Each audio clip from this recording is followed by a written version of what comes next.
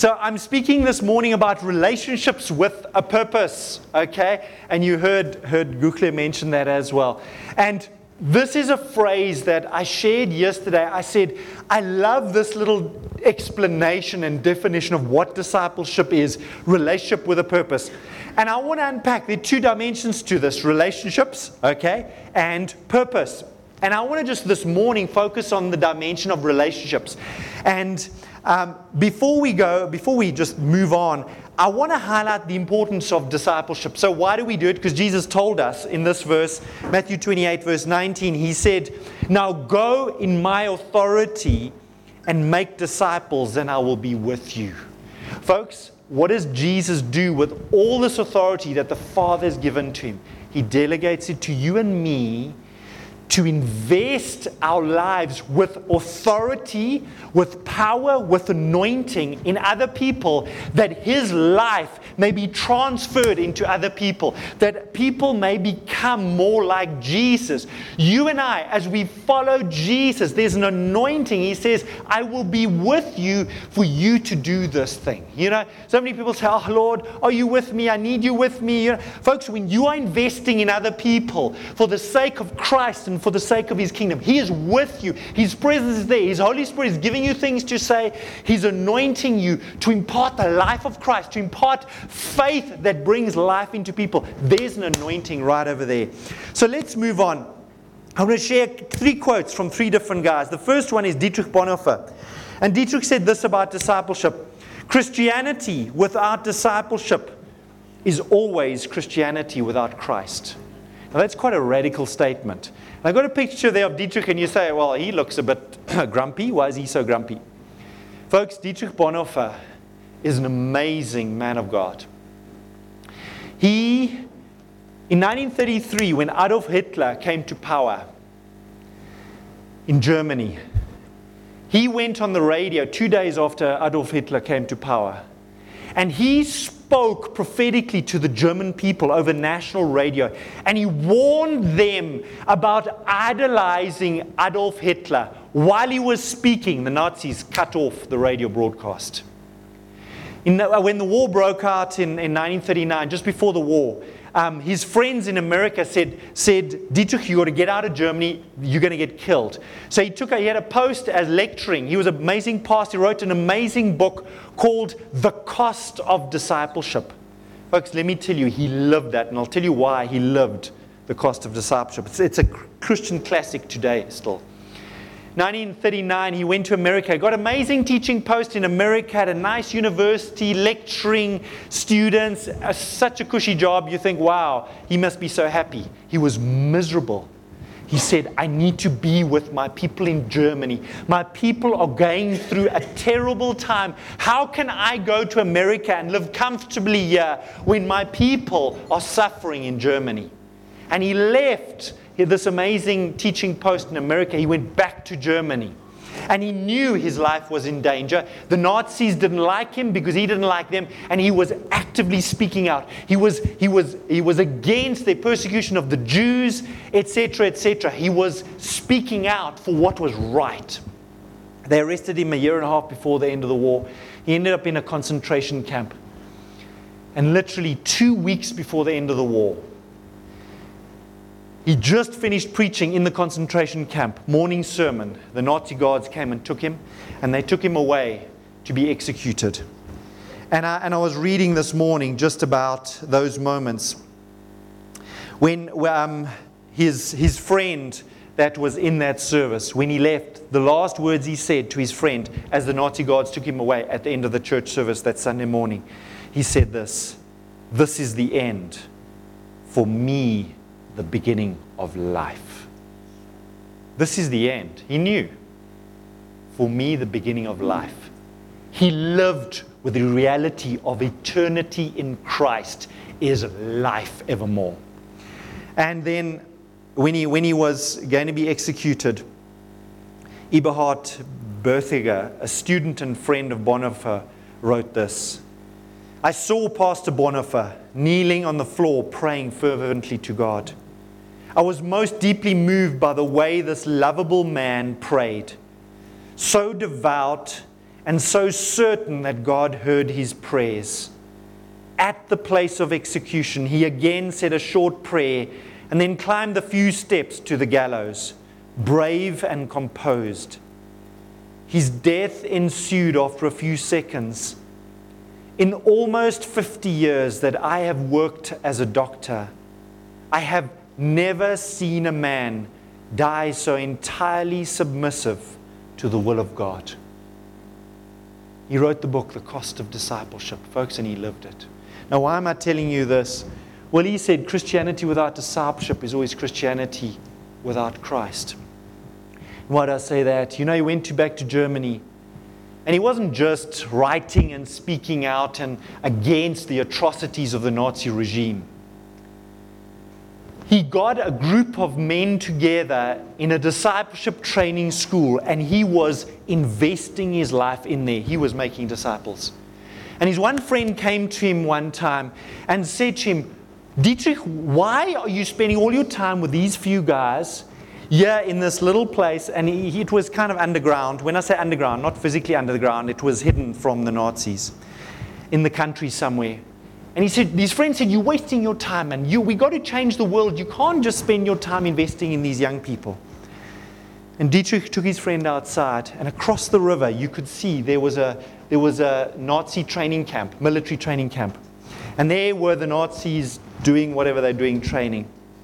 And he said to his friend, he said, unless we train men and women to have a greater commitment to Christ and his kingdom than those Nazis are training their soldiers, we will never change the world. Unless we train people to have a greater commitment than those Nazis, will never change the world. Folks, you know the world we live in. I want to share something here. I heard from Emma, and Emma's husband's there. Emma's at the back there. 2021, we had widespread looting across KZN. And I heard from Emma. Emma teaches in Edendale. After the looting, she asked a class. It's quite a big class. I don't know how many kids in the class. How many of you were involved in the looting? How many of you went with your parents to go to Bradlow's and help yourself to a bed and a fridge and a big screen TV? And Emma said, most of the children put up their hands. Folks, these are junior school children, I understand. Folks, what is this generation being taught? They are being taught that crime pays. That being a crook, being a skabanga, being a skelm is the way you get ahead in life. Students come to university here and they find no problems with cheating on the exams and tests and getting somebody else to put in their student number and write the test for them and give the guy a couple of $100 and let them write the test. What are we teaching this generation? What are we doing about it? Where are the Googles of this world who say, I'm going to invest in the young people. I'm going to put Christ inside their hearts. I'm going to put God's truth in their hearts. I'm going to put faith in their hearts. I'm going to teach them to turn to God wholeheartedly and turn from everything that God turns evil. Where are those people? Where are the people who will make disciples? Bob Gilliam said this, the church has been duped or tricked into substituting quality of church programs for quality of individual Christ-likeness. We want to have the slickest church program, with beautiful, worship band. We want to impress you with how good we are doing church. Instead of building God inside of you, building greatness inside of you, seeing Christ being formed inside of you. That's what Paul the Apostle said. He said, I give myself that Christ may be formed inside of you. I'm glad you're impressed with our amazing worship team. Did you see, all the drummers and the guitarists and everything? Are you impressed? Folks, I'm telling you, we are investing, we are committed to investing and building Jesus inside of people. So I'm sorry that we don't have the most impressive worship band, but we are committed to investing in people's lives. He said this, Bob Gilliam said this, the result is that we have too many churches and too few disciples. Bill Hull said this, Christianity without discipleship causes the church to become just like the culture, and that's when the church loses its authority and its power. We're not meant to be just like culture. We are not meant to encourage our children when there's looting. Hey boy, come, let's go help ourselves to a big screen TV down at Game. I'm like, Jono, you are not going near Game right now. We are praying for the authorities to intervene and arrest the scabangas that are stealing big screen TVs from Game. Amen? Discipleship is not just one of those things that the church does. It is what the church does. So there we go. Okay, guys, you're all fired for discipleship. This little saying, discipleship is relationship with a purpose, or we're a family on a mission. Okay? I want to unpack, firstly, this concept of relationships. And I want to go to an interesting place. Now, I know, guys, okay. It's kind of like, Pastor, you're putting a heavy on me here. Okay? Okay, I'm glad you're not taking your kids looting. Okay, so just relax. I know you guys wouldn't do that. Okay? But relationships with a purpose. I stumbled across something that is quite amazing. It was a study done by Harvard University. And I'm going to put just click. And there's the picture. This is a book. Just click there. Just wait. Don't click on. So there's a book called The Good Life, written by these two guys. It's Robert Waldinger, he's a medical doctor, and Mark Schultz, he's got his PhD. Okay, so those two guys wrote this book, The Good Life. And what this book is, Harvard University, which is one of the top universities in America, has been doing a study for 85 years. Yeah, not your neighbor, 85 years, okay? It's the longest study that we're aware of.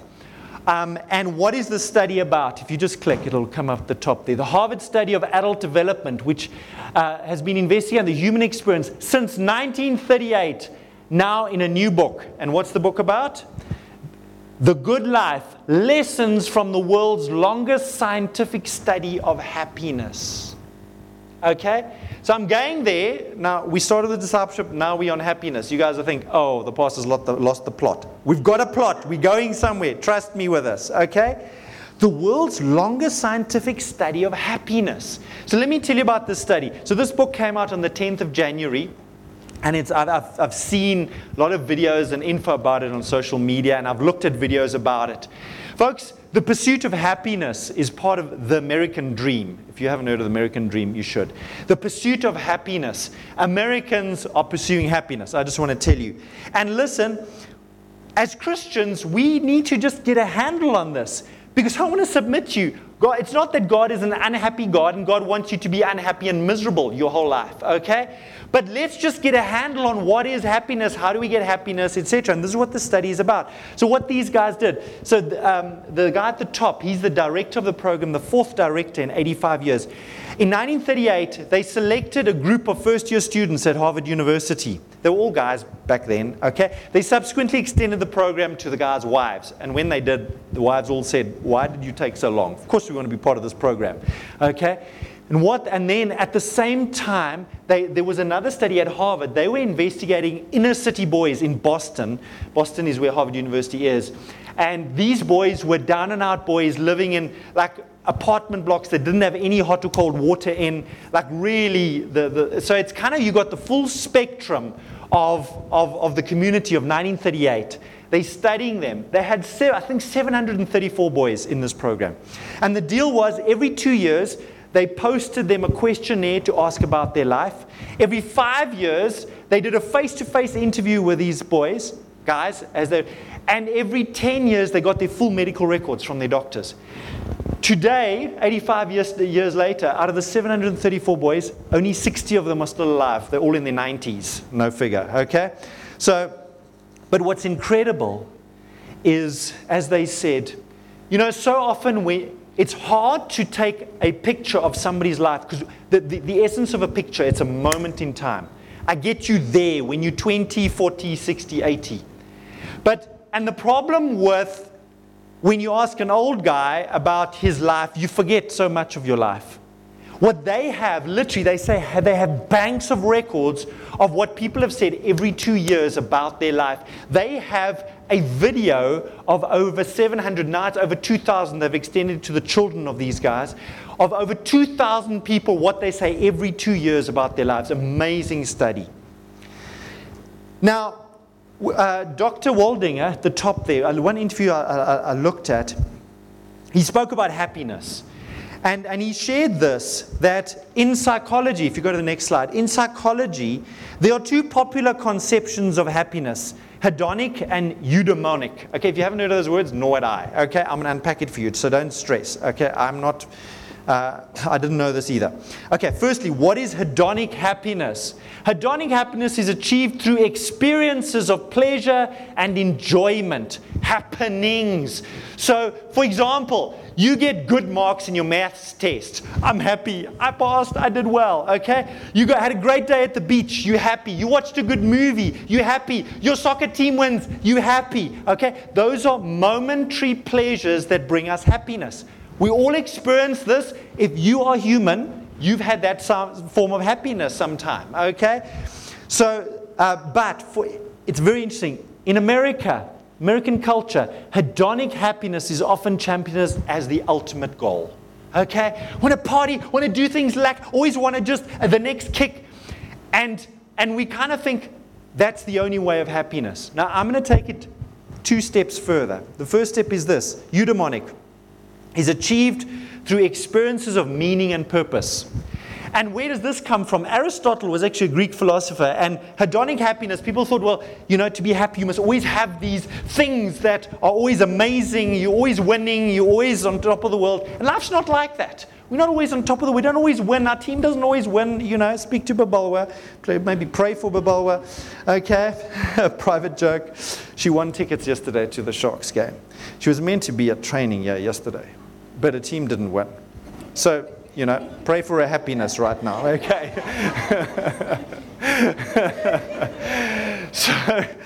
So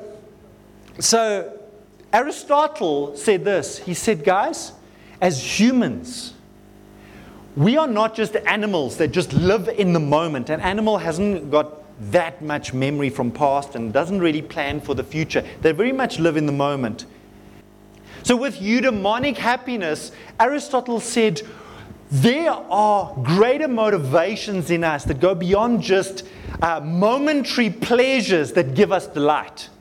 He said, when you, for example, we've got some students over here, you guys are living for something greater than maybe where you're staying or doing right now. You are pushing towards a qualification that will unlock a career path that will be able to enable you to fulfill God's call on your life. And so you are studying late at night. For example, may not be happy at 1 a.m. when you are studying for your maths exam, but there's a sense of purpose and meaning that I'm doing this because I need this degree to unlock a career path that will enable me to fulfill God's call upon my life. Amen? And so as parents, we often sacrifice for our children. We give up momentary pleasures, things we'd like to do. We may not go and watch the Sharks game because my kid is not well. I need to be home, or I've been away all week. I need time with my children. I can't go to the Sharks game.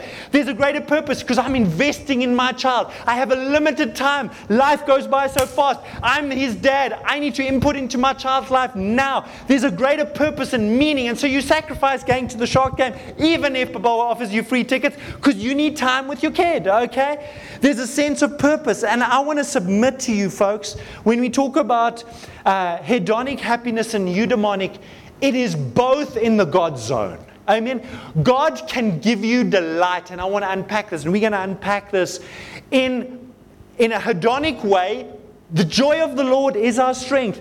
Even though you're going through tough times, you have amazing joy. You have the peace of God deep inside your soul. You are content. There's a deep sense of well-being in your soul despite different circumstances. It's like, hey, God is doing it for me. Amen. The sense of purpose that God has called me to this career path, this study. I know this is God's will for my life. That is eudaimonic happiness. There's a deep sense of God has led me. God has got me on this path. I'm in the center of His will. That's eudaimonic happiness. So I want to say, let's not just think, psychologists, no, it can't be God. I see God in all of this. I see God giving hedonic, and I see God giving eudaimonic happiness for us, absolutely. But look at this. In Pursuit of Happiness, a recent survey of millennials, asking them what their most important life goals were. Over 80% said that getting rich was a major life goal. And another 50% of those same young adults said that another major life goal was to become famous. To become rich and famous. These guys have been watching too many soapies, don't you think? This study that's in this book, The Good Life, that we're looking at, they had, out of these 700 men that they started the study with, they looked for two people that were particularly happy and particularly unhappy. And their definition of happiness, let me just say, is in terms of a sense of deep fulfillment and meaning and satisfaction with their life, okay? And they found one guy who was successful by the worldly standards. He had lots of money. He reached the pinnacle of his career. He was the top of his company, etc. And yet he was the most unhappy person in this 85-year survey. They found another guy who by worldly standards was not very successful, but had phenomenal happiness. Let me tell you about them. The guy that was very rich, very successful, reached the top of his career. He was a very successful lawyer in America. He had gone through 3 different marriages. He was in his 50s, incredibly lonely. He was totally estranged from his children from his first and second marriage, because now the third wife doesn't get on with the children from his first and second. So he was totally cut off from all his family. He was lonely and miserable by the time he was in his 50s, and it didn't change until the end of his life. But he had mega bucks. He drove the fancy car. He had the big house. He was the boss with that big title on his door and his desk. Everybody said yes and no to him at work, etc. He called the shots. He was successful, but miserably unhappy. And he had money, folks. 80% of millennials think having lots of money is going to make them happy. This study does not prove that. Another interesting thing about this study, out of the Harvard graduates who were set up for success, they were going to get good jobs and make lots of money, and the down-and-out dropout boys from the inner city, looking at their lives over 85 years, there was no correlation between money and happiness. The Harvard boys were not happier because they made more money than the kids from the inner city. And by the way, many of the kids from the inner city made it and were very wealthy in the end. You don't need a degree to get very wealthy, by the way. Just saying that on the side. Okay. So this lawyer was contrasted with this other guy who was one of the happiest guys in the survey. He was a teacher. He was a teacher in a small school in a small town who stayed there for many years. He was greatly beloved in the school, in his community. He was valued, he was honored, he was respected. He had a deep sense of eudaimonic happiness, i.e. he was inputting into young people. Young people's lives were being changed through his input, etc. He's one of the happiest people in the whole survey. Did he have a fat salary? No. Did he drive a big car? No. Did he have a big fancy house? No. Was he happy? Off the charts. And I want to unpack some of the other things they said. I mentioned the millennials, though. I got a scratch in me, and I'm going to share this scratch with you. How many of you know what a millennial is? Tell me, how old are the millennials? This thing has been a bit of a mystery to me. I'm giving you, this is for free, okay? You don't have to, this is, I thought this was interesting to find out which generation you are. You get the baby boomers, Gen Xers, millennials, Gen Zs, and Gen Alphas. Okay? And there we go. Okay? If you were born between 1946 and 64, you're a baby boomer. 65 to 80, you're a Gen X. Okay? Gen Xers say, oh man! Why there not many Gen Xers? Yeah, okay. Okay, millennials. This was the group that want to be rich and famous. Okay? 81, you born 81 to 96, okay? In other words, you're between 27 and 42 years old, okay? And then the Gen Zs, interesting that this outpouring that has been happening at Asbury is amongst the Gen Zs. They talk about the 25 and unders, okay? It's basically, if at university now, you should be sort of in the Gen Z. If you're a millennial student, okay? We won't tell anybody, okay? I'm kidding. I'm kidding. Okay. You should be finished by that time. Okay. But this outpouring at Asbury has been with the Gen Zs. No flash. They just want authentic sincerity, no emotion. Well, not no emotion, but not loud and whatever. It's authentic, it's deep, sincere. They just want the real deal, Gen Z. And Gen Alphas, you should be in children's church. Okay? There we go. Okay, Gen Alpha, they're coming. Watch out for Gen Alpha. Okay, but let's go on. My question was, we're looking at happiness here. Is happiness biblical? You're allowed to be happy as a Christian? Let's look. Matthew 5, verse 3 to 11 is the Beatitudes, where Jesus declares 9 blessings over people in different areas.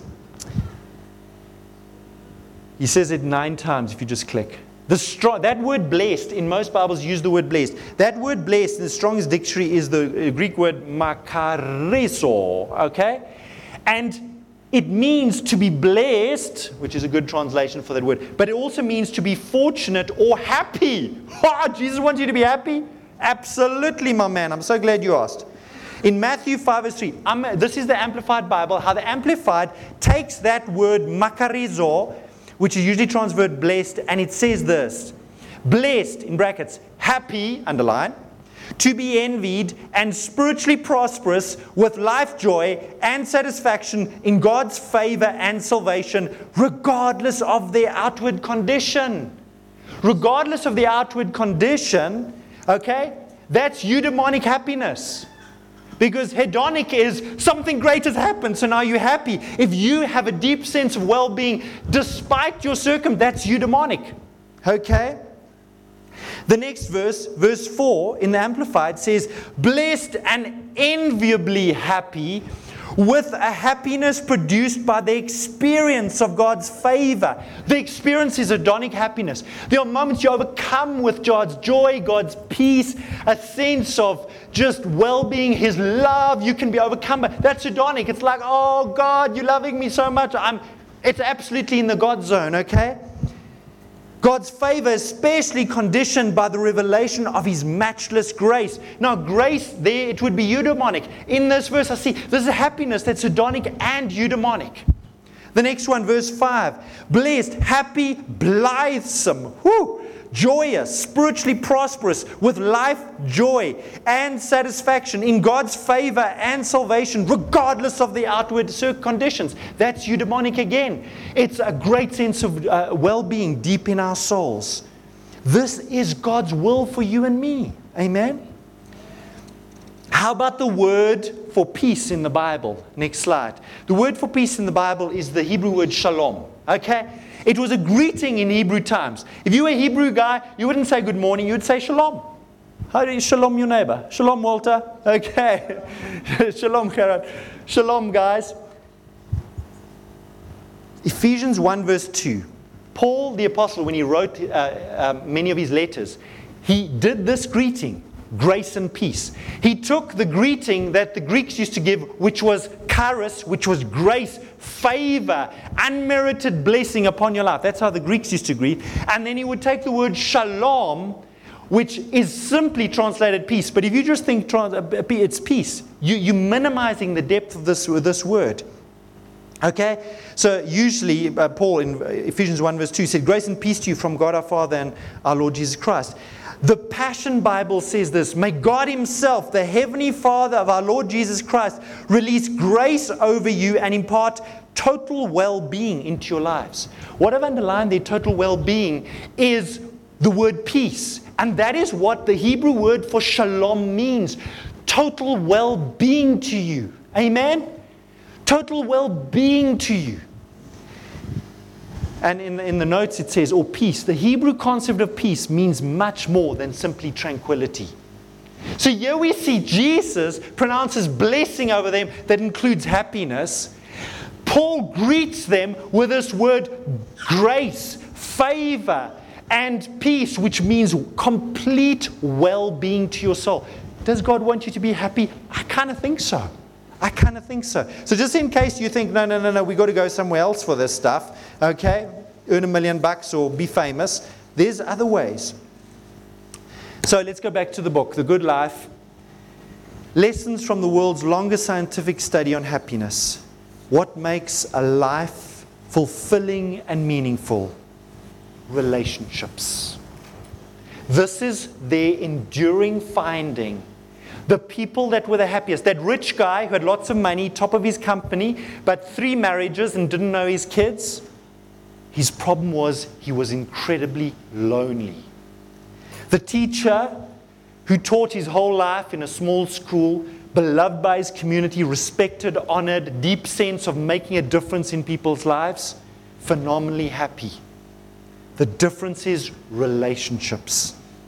The stronger our relationships, the more likely we are to live happy, satisfying, and overall healthier lives. Now guys, you think this is nice. They studied over 700 people over their lifetime, folks. Do you know what the impact on lifespan is? Your relationships. So they found the happiest people had the closest, warmest, connected relationships in their lives. Whereas they found this, lonely, isolated people, on average, lived 10 years less than people who had rich, healthy relationships. 10 years, folks. This could cost you 10 years of your life. They further found that during midlife, your tummy just sort of wants to go whoop. I don't know if you guys have noticed that. I got to keep it in. Okay. It hasn't happened to me yet. Can you see? Now, in midlife, it's not just that. There are many ailments. You start to get problems with your blood sugars. You start to get problems with high blood pressure. All those things that start to kick in midlife. They found that if you are unhappy, if you're isolated, those things hit you much harder, much faster, and health problems. Now, remember, they got these people's health records every 10 years.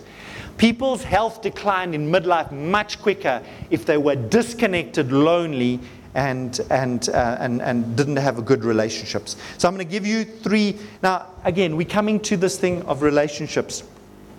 Social connections are good for us, and loneliness kills. Literally, it could cut 10 years off your life. People who are more socially connected to family, to friends, to the community are happier. They're physically healthier. They live longer than people who are less connected. People who are more isolated than they want to be. And I want to say than they want to be. Very often circumstances happen. You go through a hectic divorce and you're cut off from family. I chatted recently to another family that had a big family feud, and they totally cut off from the one side of the family. It's not always you want this, but these things can happen, okay? Find they are less happy, their health declines earlier in midlife, their brain functioning declines sooner, and they live shorter lives than people who are not lonely. Point 2, keeping your close relationships closer. It's not the number of close friends you have. You get extroverts and introverts, and extroverts have lots of friends and introverts have a few. That's not the factor. It's the quality of the relationships. You could just have a few good quality relationships that are incredibly significant and increase your happiness quite significantly. It's not the number of close friends you have or whether or not you're in a committed relationship, but the quality of those close relationships matter. Living in the midst of conflict is bad for your health. And living in the midst of good, warm relationships is protective. They literally found, they said in an interview, he said, for sometimes living in the Bible speaks about, a bickering relationship, etc. in Proverbs. Living in a very antagonist relationship, they literally found, is worse for your health than actually if that relationship ended. I'm not saying end the relationship. I'm just saying that's what they found. Okay? Point 3. Good relationships don't just affect our bodies. They protect our brains. Before I read this. They found, and this was also in the interviews, they found this is the deal. If you have close relationships, for example, you come home from work and you had a rough day at work. A couple of deals went south and your boss shouted at you, and you found out that you're not getting a raise, and you're actually getting a decrease, and you're arriving home and you are like stressed. They found if you have somebody that you can just talk to, they don't need to be a registered counselor or psychologist, just somebody to talk to, they found that there's an unburdening that happens, and you actually go to sleep feeling happier than you did when you came home. If you came home and you had nobody to talk to, you carry that stress and that angst with you. If you don't have anybody to talk to, it doesn't mean you have to be married. Let me just say that. And your anxiety levels just stay high, and you actually stay quite depressed for much longer. The same study also showed that being in a securely attached relationship to another person in your 80s is protective, that the people who are in relationships where they feel they can count on the other person in times of need, those people's memories stay sharper for longer. When you get older, you kind of get a bit forgetful, etc. If you have close relationships where you can engage with, they find that your mental capacity stays much sharper, much with it. Folks, this is quite overwhelming. So when we come and we say, okay, we believe in relationships with a purpose. This next slide, this could just add 10 years on your life. This could affect your mental capacity quite radically. We put up a slide for connect groups over there, and I'm like, Gukle, maybe we should say, join a connect group. You could live 10 years longer. I want to say, and I know I started with a heavier, now this is kind of, we're going light here, and I did this intentionally. Folks, relationships are life-giving. I want to finish with this story of the head of Focus on the Family, Dobson, James Dobson. James Dobson, he's not in ministry, he's elderly. I don't think he's passed on, but a few years ago, James Dobson had a health scare, and the doctors, I think it was something to do with his heart, and the doctors were really worried about his health. He was in intensive care, and the doctors literally told his family, guys, you better come soon. We don't know if he's going to pull through with this thing. And the family came, and they were all around his bed, and it was one of those moments like we kind of here to say goodbye to dad and grandpa, etc. And James Dobson wrote this afterwards. And James Dobson was a very successful, when he was a student, he was a very successful tennis player. He's got many awards for tennis, etc. He's got, he started Focus on the Family and ministry, and he's got all kinds of awards, etc. He said, in that moment, he said, the thing that mattered to me most were the people that I loved, and he went on to say, and the people that loved me. He said, I didn't care about my tennis awards and my accolades for starting this amazing ministry. He said, I just want the people that I loved and the people that loved me around me. And this ties in with what we are saying here. Folks, relationships will have a radical impact on your life. These guys who wrote this study, they said, I want to finish with just one or two thoughts. They said that your relational capacity in life can increase and decrease just like your physical strength and health. You could hit a midlife wobble, where kind of, everything wobbles, but then you kind of pull yourself towards yourself and you decide, we're going to do some exercise here, and you can physically increase your physical strength from, at 45, where, you can't run a kilometer, to, at 55, you're running marathons. We're not looking at anybody around here, okay? But anyway, I'm just kidding. But you can improve your physical health and capacity, okay? I want to say this, folks. They found that your relational capacity, your ability to build relationships, can also decrease or increase. It is something that you can train and improve your body to relate to people. They found there was one guy, he was very lonely. He was in his 70s, lonely. I don't know his whole story. Maybe he lost his wife and family, etc. And he decided he needed to sort out his health a little bit, and he joined a gym in America somewhere. I don't know the details. He was just trying to work on his health, but when he joined the gym, he met up with a whole bunch of guys who were his similar age, in a similar stage of life, i.e. kind of lost loved ones, etc. And he got in that group and he connected and found life again and found happiness in his 70s. And stories abound of these 700 guys where, whatever, they'd lost a loved one, they remarried, they found happiness again. Just because you've had a relational setback, people have disappointed you, people have burnt bridges with you, etc. You don't have to stay like that. The good news that if you listen to, when I listened to it, they said the good news, you don't have to stay in a backwater of isolation and loneliness. Get out of that hole. Connect with people. I nearly feel we should put up the connect group slide again, okay? We have connect groups for everybody, okay? Connect with people. And you can train yourself to connect better and improve relational connectedness.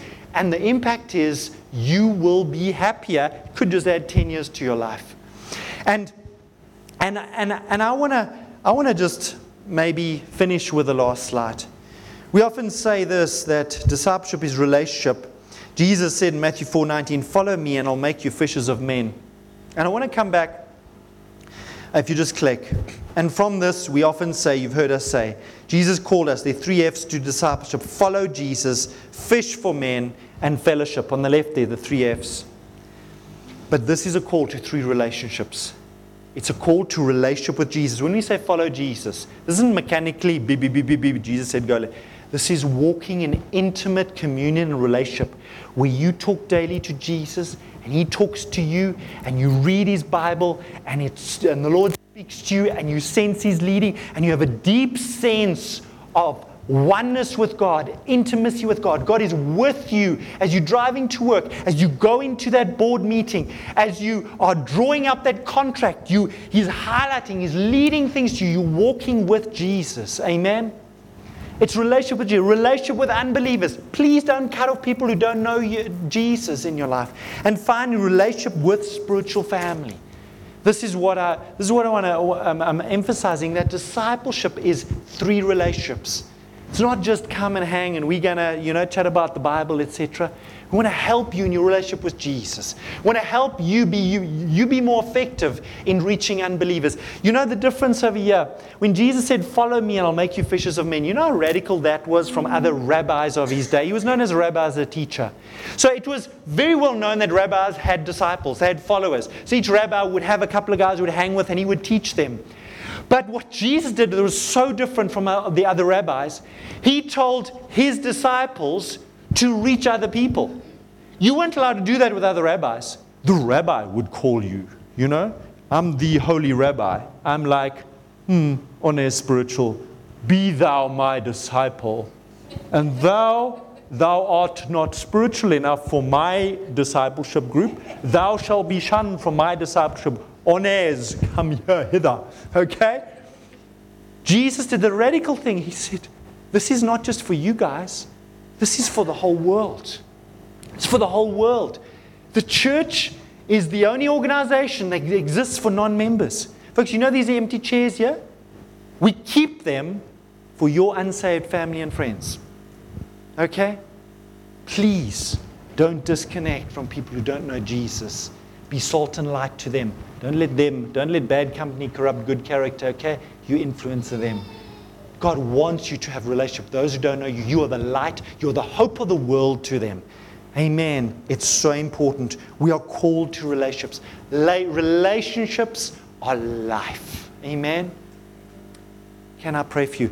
Can we do this? And if you feel uncomfortable, you don't have to do this. Can I ask you to stand and we just hold hands? We're talking about relationship. Relationship is connection.